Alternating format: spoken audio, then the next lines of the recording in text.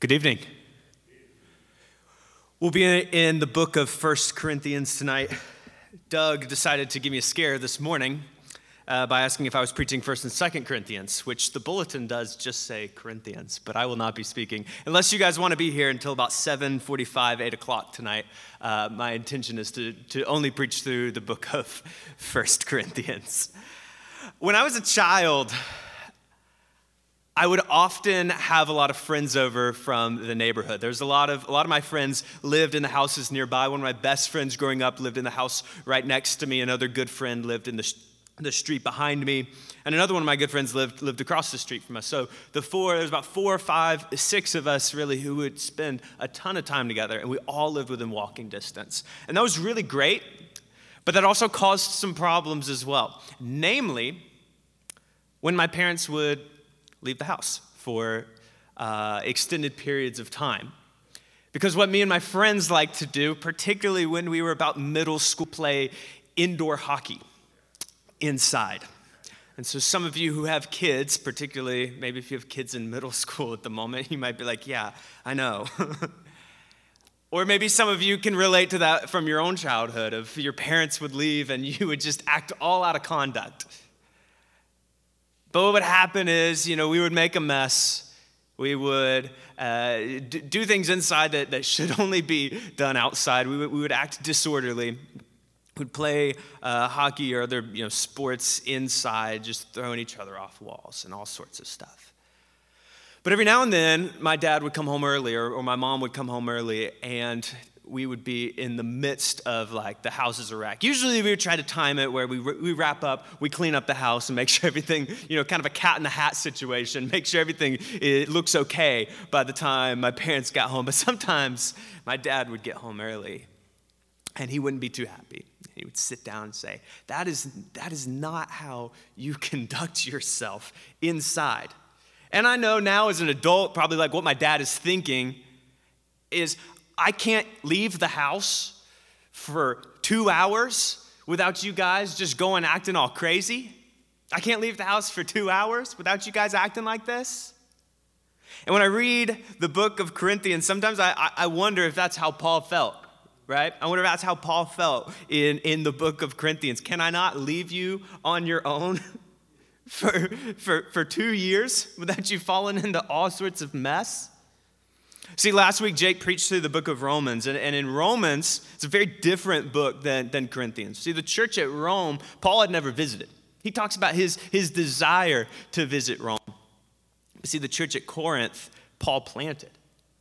Not just planted, but Acts 18 talks about Paul lived in Corinth for 1.5 years, establishing that church.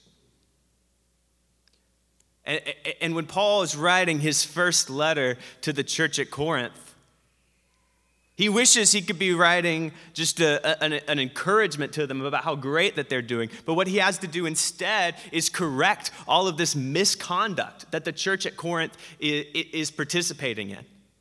This disobedience to God's word. The church is acting in an unholy way. And so I imagine Paul is probably feeling that same way that my dad feels, what, can I not leave you guys alone for 2 years? Without you acting all crazy? But in the letter to the Corinthians, Paul is addressing the misconduct in the church. That the church has departed from Christ-like action. And they have begun to look more like the world than the people of God. See, the church is called to be set apart. The church is called to look different than the world looks. But the church at Corinth had begun to look more like the world than God's people. Both in their actions, in their worship services, and in the way that they showed love to one another. They looked more like the world than they did the called out, set apart people of God. And Paul is addressing all of this. And so when you read the book of Corinthians, see, a lot of these books we try to, particularly in these sermons, when we do an overview of the whole book, I like to try to break it down into sections. And I found that the book of 1 Corinthians is very difficult to break down in sections because Paul is jumping all over the place. He's talking about sexual immorality. He's talking about idolatry. He goes to talking about unity in the body of Christ. He goes to talk about the resurrection. He's jumping from these topics to topic to topic. And it's hard to really get nailed down like this is this section and this is that section of 1 Corinthians. But I think the reason Paul jumps from so many topics to topics is because the whole point of the book of Corinthians, the whole point is that the gospel of Jesus Christ is relevant to every aspect of the church and the life of the church. The gospel of Jesus Christ is relevant to every aspect of the church and the life of the church. See, the gospel doesn't affect just some things in the church. The gospel affects every single thing. And namely, for the book of Corinth, what Paul is emphasizing is that the gospel affects Christ-like obedience. The gospel affects unity within the church. And the gospel affects how we love one another. See, Paul is addressing misconduct within the church. But he's not just correcting misconduct. He's showing them what the church should be marked by. And those three things, those are the 3 points that I'm going to talk about tonight. The 3 things that Paul emphasizes is that the church should be marked by Christ-like obedience. The church should be marked by unity among the body. And the church should be marked by love. The church should be marked by Christ-like obedience, unity, and love. See, the first thing we see within the church at Corinth is disobedience. That they are living in a way that is disobedient to God. And there's several things that Paul points to and points out about their disobedience. But one of the most prominent is sexual immorality. See, there are some who are misinterpreting the idea of Christian freedom, right? There's some in the church at Corinth who are misrepresenting and misunderstanding the idea of Christian freedom. And so what Christian freedom means is that I have been set free from my sin in Christ. And that now, just like Romans 8:1 tells us that there is now no condemnation for those who are in Christ Jesus. I am set free from that condemnation. I'm set free from the bond of sin. But in the church of Corinth, there are some who are misrepresenting that. They're misrepresenting that, and they say, well, if you have Christian freedom, then you can do whatever you want. You can live according to your own desires because you're set free in Christ. And they are misrepresenting the doctrine of Christian freedom. So much so in 1 Corinthians chapter 5, that not only is sexual immorality happening in the church, it is being celebrated in the church. It is being celebrated as an example of God's grace and Christian freedom. The sexual immorality is being celebrated. And it is a total misunderstanding of the gospel. It is a total misrepresentation of what Christian freedom is. If you look in 1 Corinthians 5, verse 11, Paul makes a harsh stance.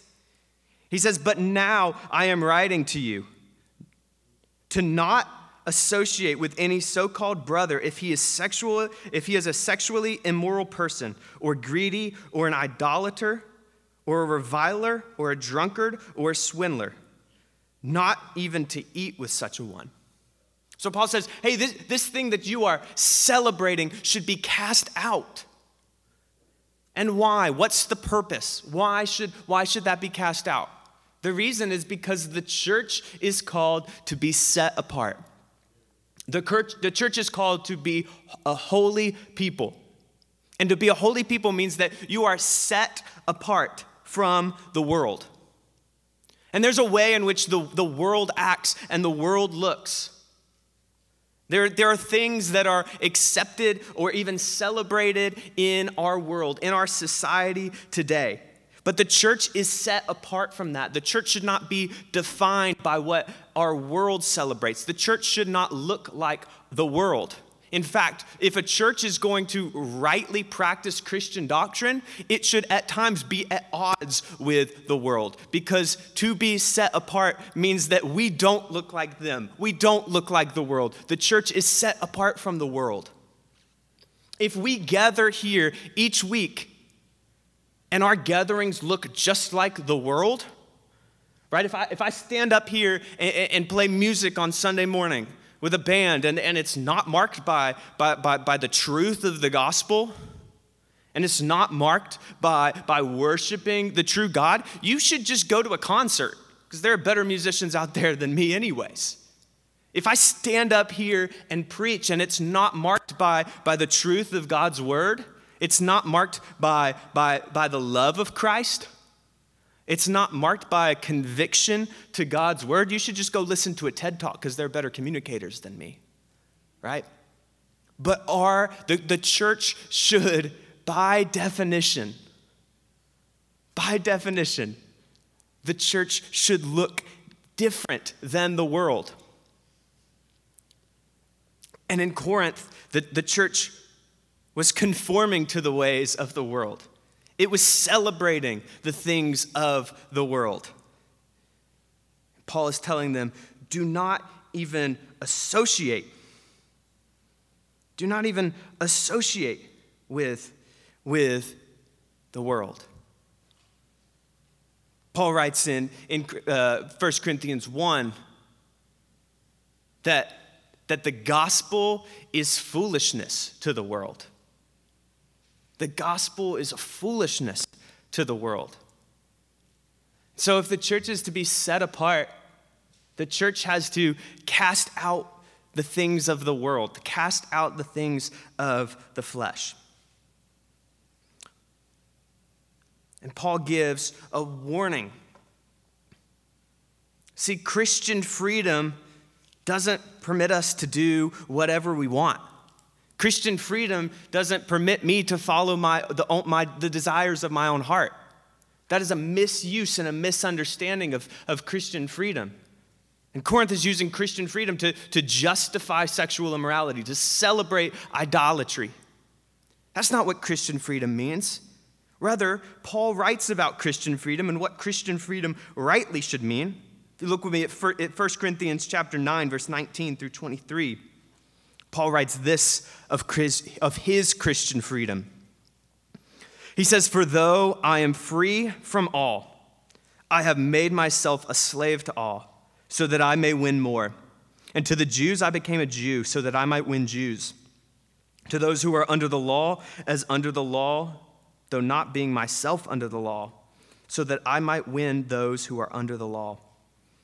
To those who are without the law, as without the law, though not being without the law of God, but under the law of Christ, so that I might win those who are without the law. To the weak I became the weak, that I might win the weak. I have become all things to all men, so that I may by all means save some. So I do all of these things for the sake of the gospel, so that I may become a fellow partaker of it." See, Paul is using his Christian freedom not to do whatever he wants, but he is using his Christian freedom to serve God and to spread the gospel. A right understanding of Christian freedom doesn't lead us to immorality. A right understanding of Christian freedom leads us to Christian obedience.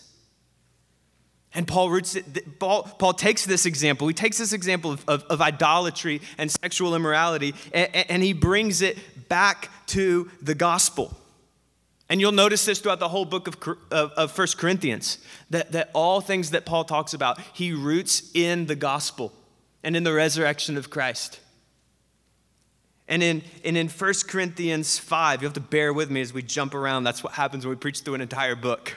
We jump around to a lot of different passages. Remember, this is a passage where they are boasting. They are boasting in their sexual immorality. And he says, "Your boasting is not good. Do you not know that a little leaven leavens the whole lump?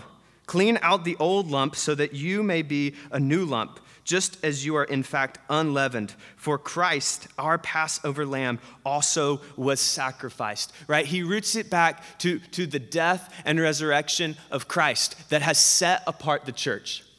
And he goes on to talk about the reason that sexual purity, the reason that sexual purity is so important, and the reason that idolatry is so offensive to God is because our bodies are temple. Our bodies are a temple. And what is the purpose of a temple? The purpose of a temple is that God may be worshiped there. Right? The purpose of a temple is that God may be worshiped there. And when sexual immorality and idolatry is celebrated, we take what was intended to worship God. We take what was intended to worship God and we worship ourselves. We worship our own desires. With idolatry, drunkenness, foolishness, satisfying the desires of the flesh, we take what was intended to worship God and we worship ourselves. We worship our desires. And that is an offense to God. See, God has called the church to be set apart. God has called the church to be set apart. And a right understanding of the gospel, a right understanding of Christian freedom leads us to Christian obedience. And so Christian obedience is a mark of the church. Holiness, to be set apart, is a mark of the church. The second mark of the church is unity within the body of Christ. And particularly, we won't have time to read the whole passage, but really chapters 12 all the way through 14 are some of the longest exposition we have on the body of Christ. And there's issues, again, in the church at Corinth. They're having an issue with unity. In chapter 1, Paul talks about there are some who follow Apollos, and there are some who follow Cephas, and some who follow Paul, and some who follow Christ. And there are divisions within the body. Factions, people following certain groups instead of being united in Christ. More than just that, there's also issues of divisions among socioeconomic lines in the church of Corinth. There are the extremely wealthy who are being treated with favoritism, and there's divisions between the wealthy and the unwealthy in Corinth. There are divisions in the church. And Paul teaches and is instructing the church that it is Christ who is the head and the church is the body.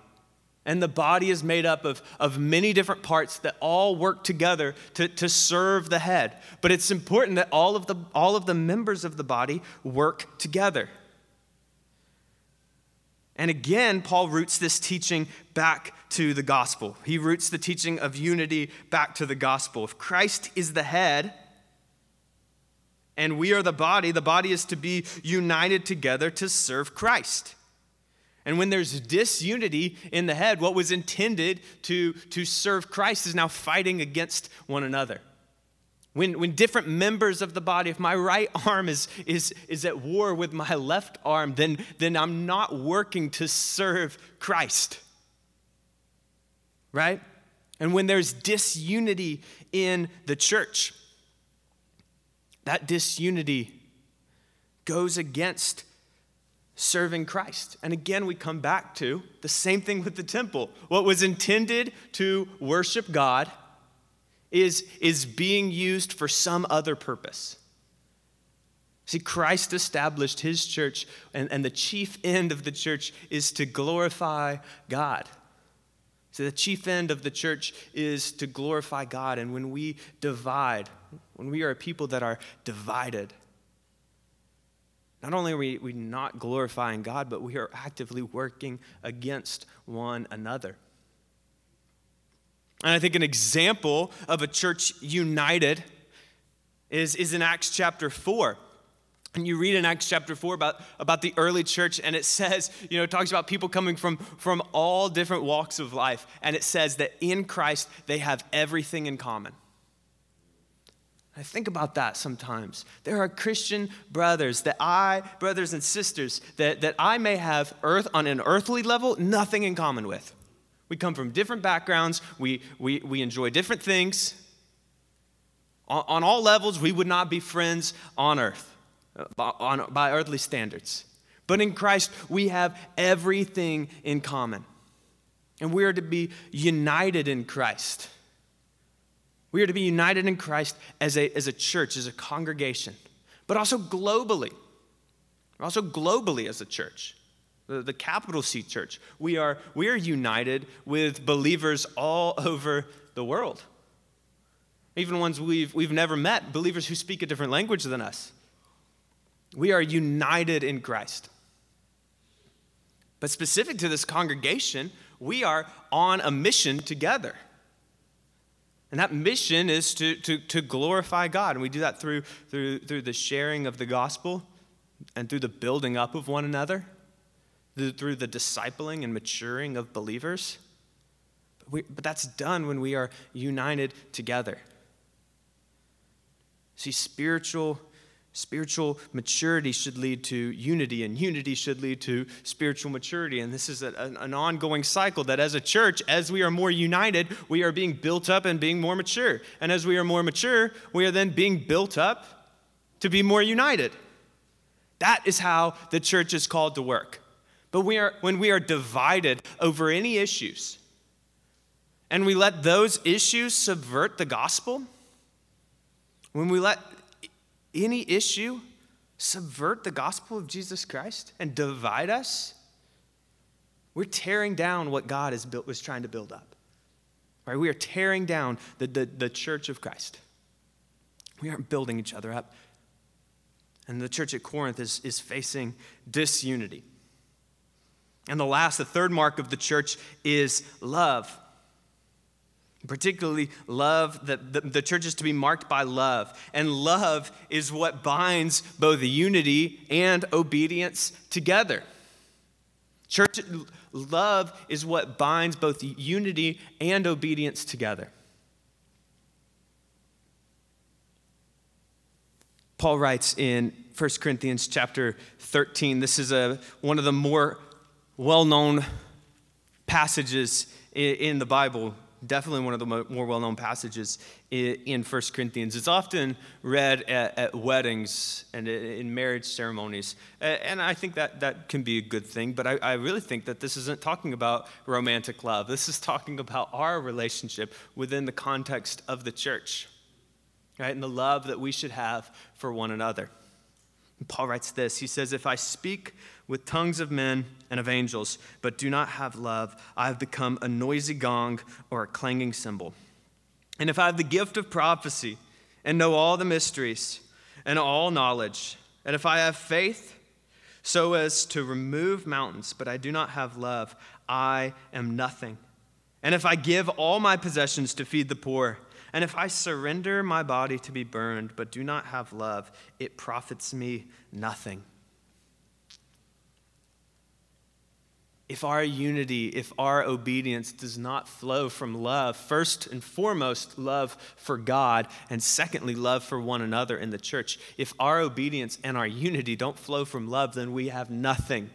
Love is what binds obedience and unity together. Love for Christ, love for one another. In fact, it doesn't just say, if I don't have love, it says, if I don't have love, I'm nothing. But before then, it even says, I have become a noisy gong or a clanging cymbal. Now think about that for a minute. Now let's say I'm sitting here trying to preach. And for whatever reason, I'm going to use Matt as an example just because he's right there. Matt decides to get on the drum set while I'm preaching and just as loud as he can, just hit the cymbals, just as loud as he can. Is anyone going to really hear what I'm saying? No, you're going to be totally distracted by the noisy gong. Not to insult your drumming abilities. I've never heard you play drums. But if he's just hitting a cymbal as loud as he can, it's not only that it's adding nothing, but it's a total distraction from the truth that is trying to be presented. And so if we are a church that tries to be marked by truth, but that truth is separate from love, then we are a noisy gong and a distraction from the truth, a distraction from the gospel. The church is to be marked by love. See, we can't have obedience to Christ without love for Christ. All you have is legalism, right? All you have is just disciplining yourself to follow a set of rules. But if it's removed from love, then it does not flow from a transformed heart that's been transformed by the work of the gospel of Jesus Christ, then you have nothing. Our obedience needs to flow from love. The way we interact with one another needs to be marked by love for one another.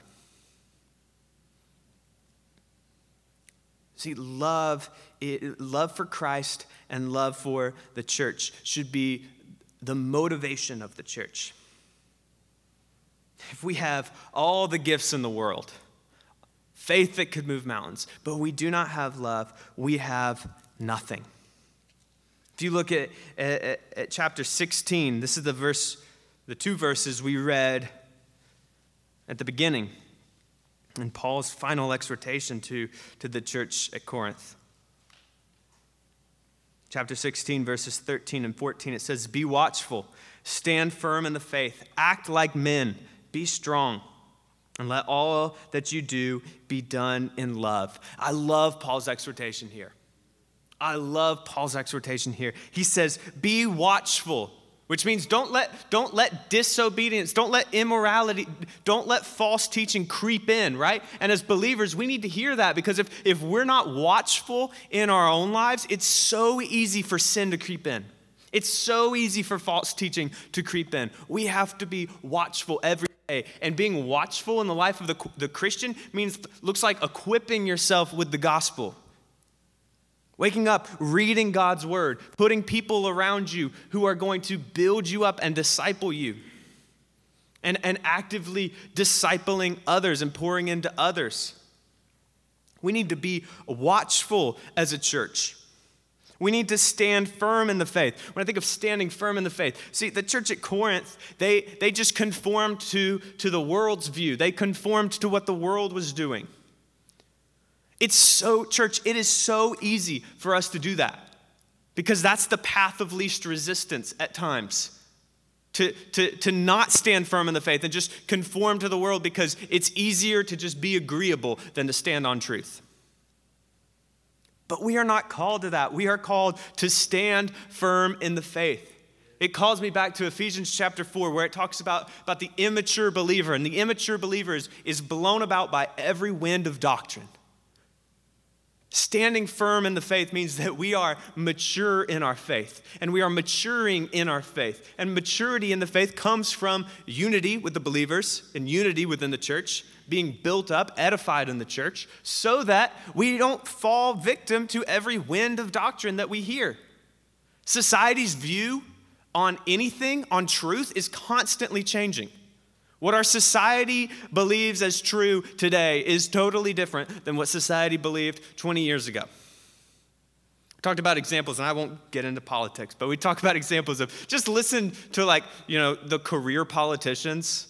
We've got career politicians in our country who've served for 40 years. And look at what they were saying, the positions that they held 20 years ago versus the positions that they hold today. And it's totally different, because they have just totally changed with what society and what culture believes. And as a church, it's so easy for us to fall into that as well, to shift with the ever-shifting world that we live in. Church, we are called to build our foundation on the rock of Jesus Christ and the rock of God's word. And God's word has not changed, and our faith should not change.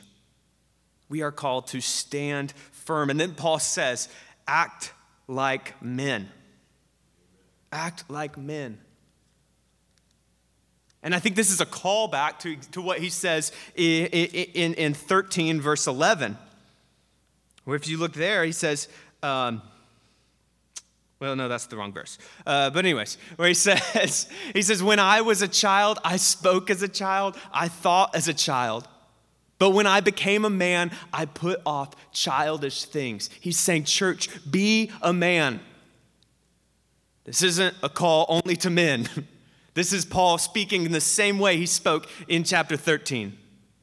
Be mature, right? Be mature. When Paul was a child, he acted like a child. He thought like a child. He spoke like a child. When Paul became a man, he acted like a man and put away childish things. How does a child act? Those of us who have children, we know children do whatever they want, right? I love my almost 2-year-old to death. But you know what she thinks about when she wakes up? What she wants to eat. You know what she does? What she wants to do. And if she doesn't get that, you know what she does? She cries. Because that's what children do, right? They serve their own needs. They think about their own needs. And we expect that from a child. But there's a call to spiritual maturity, that we are to put away childish things. There's a call to spiritual maturity. We're to put away the things that we did when we were spiritual little children. We are not to remain as spiritual children. There's a time and a place to be a spiritual child. There's even maybe some people in this room who are spiritual children, who are young in their faith. And what's the call to them? To mature, right? And the burden of the church to love them, be united with them, and to help build them up and mature them. So that no one remains spiritually immature. That we grow up, that we put aside childish things. Act like men. That's what Paul writes. Be strong. I love this because all of these things take strength. You take strength. We talked earlier about the path of least resistance, which is just looking like the world. That's the path of least resistance. That doesn't take any strength at all. It takes strength. It takes boldness. It takes courage to be set apart and to look and conform to the image of Christ and not to the image of the world. It takes boldness. It takes strength. That strength that we are empowered by the Holy Spirit for. That's what the church is called to. But just as there is an exhortation to be strong, there's also a filling of the Holy Spirit to strengthen us. Be strong. And then he says, and in everything you do, he says, let all that you do be done in love. And so those actions that we're called to, those things that we're called to as a church, to be called to Christ-like obedience, to be called to holiness, to called to stand firm in our faith, to be called to act like men, to be mature in our faith. That is to be done in love. You can't stand firm in the faith without love. And if you do, you look like it looks like a hypocrite. It looks like hypocrisy. And you know what that sounds like to the world, to everyone else? That sounds like a clanging gong. We can't stand firm in the faith outside of love. We can't mature in our faith without love. We can't be strong without love. That's hypocrisy. That's a clanging gong. In all that we do, let us do it in love. That's the exhortation to the church at Corinth. This is all rooted. Remember, Paul roots these things back in the gospel of Jesus Christ. That our obedience, our unity with one another, our love for one another is rooted in our understanding of the gospel and is an outworking of the gospel. Christ has died for us. Christ has died for you. And with that, our response to that is to act and be conformed to his image. And see, church, the book of 1 Corinthians is a book all about how the gospel of Jesus Christ affects and impacts every aspect of the church. For us, when we read this, we should know that the gospel of Jesus Christ impacts every aspect of our life, right? The way that we live, the way that you conduct yourself, the way that you love one another, the way that you obey Christ, the way that you are united with one another, the way that you speak, the way that you act. Do you follow the desires of Christ, or do you follow your own idolatrous desires?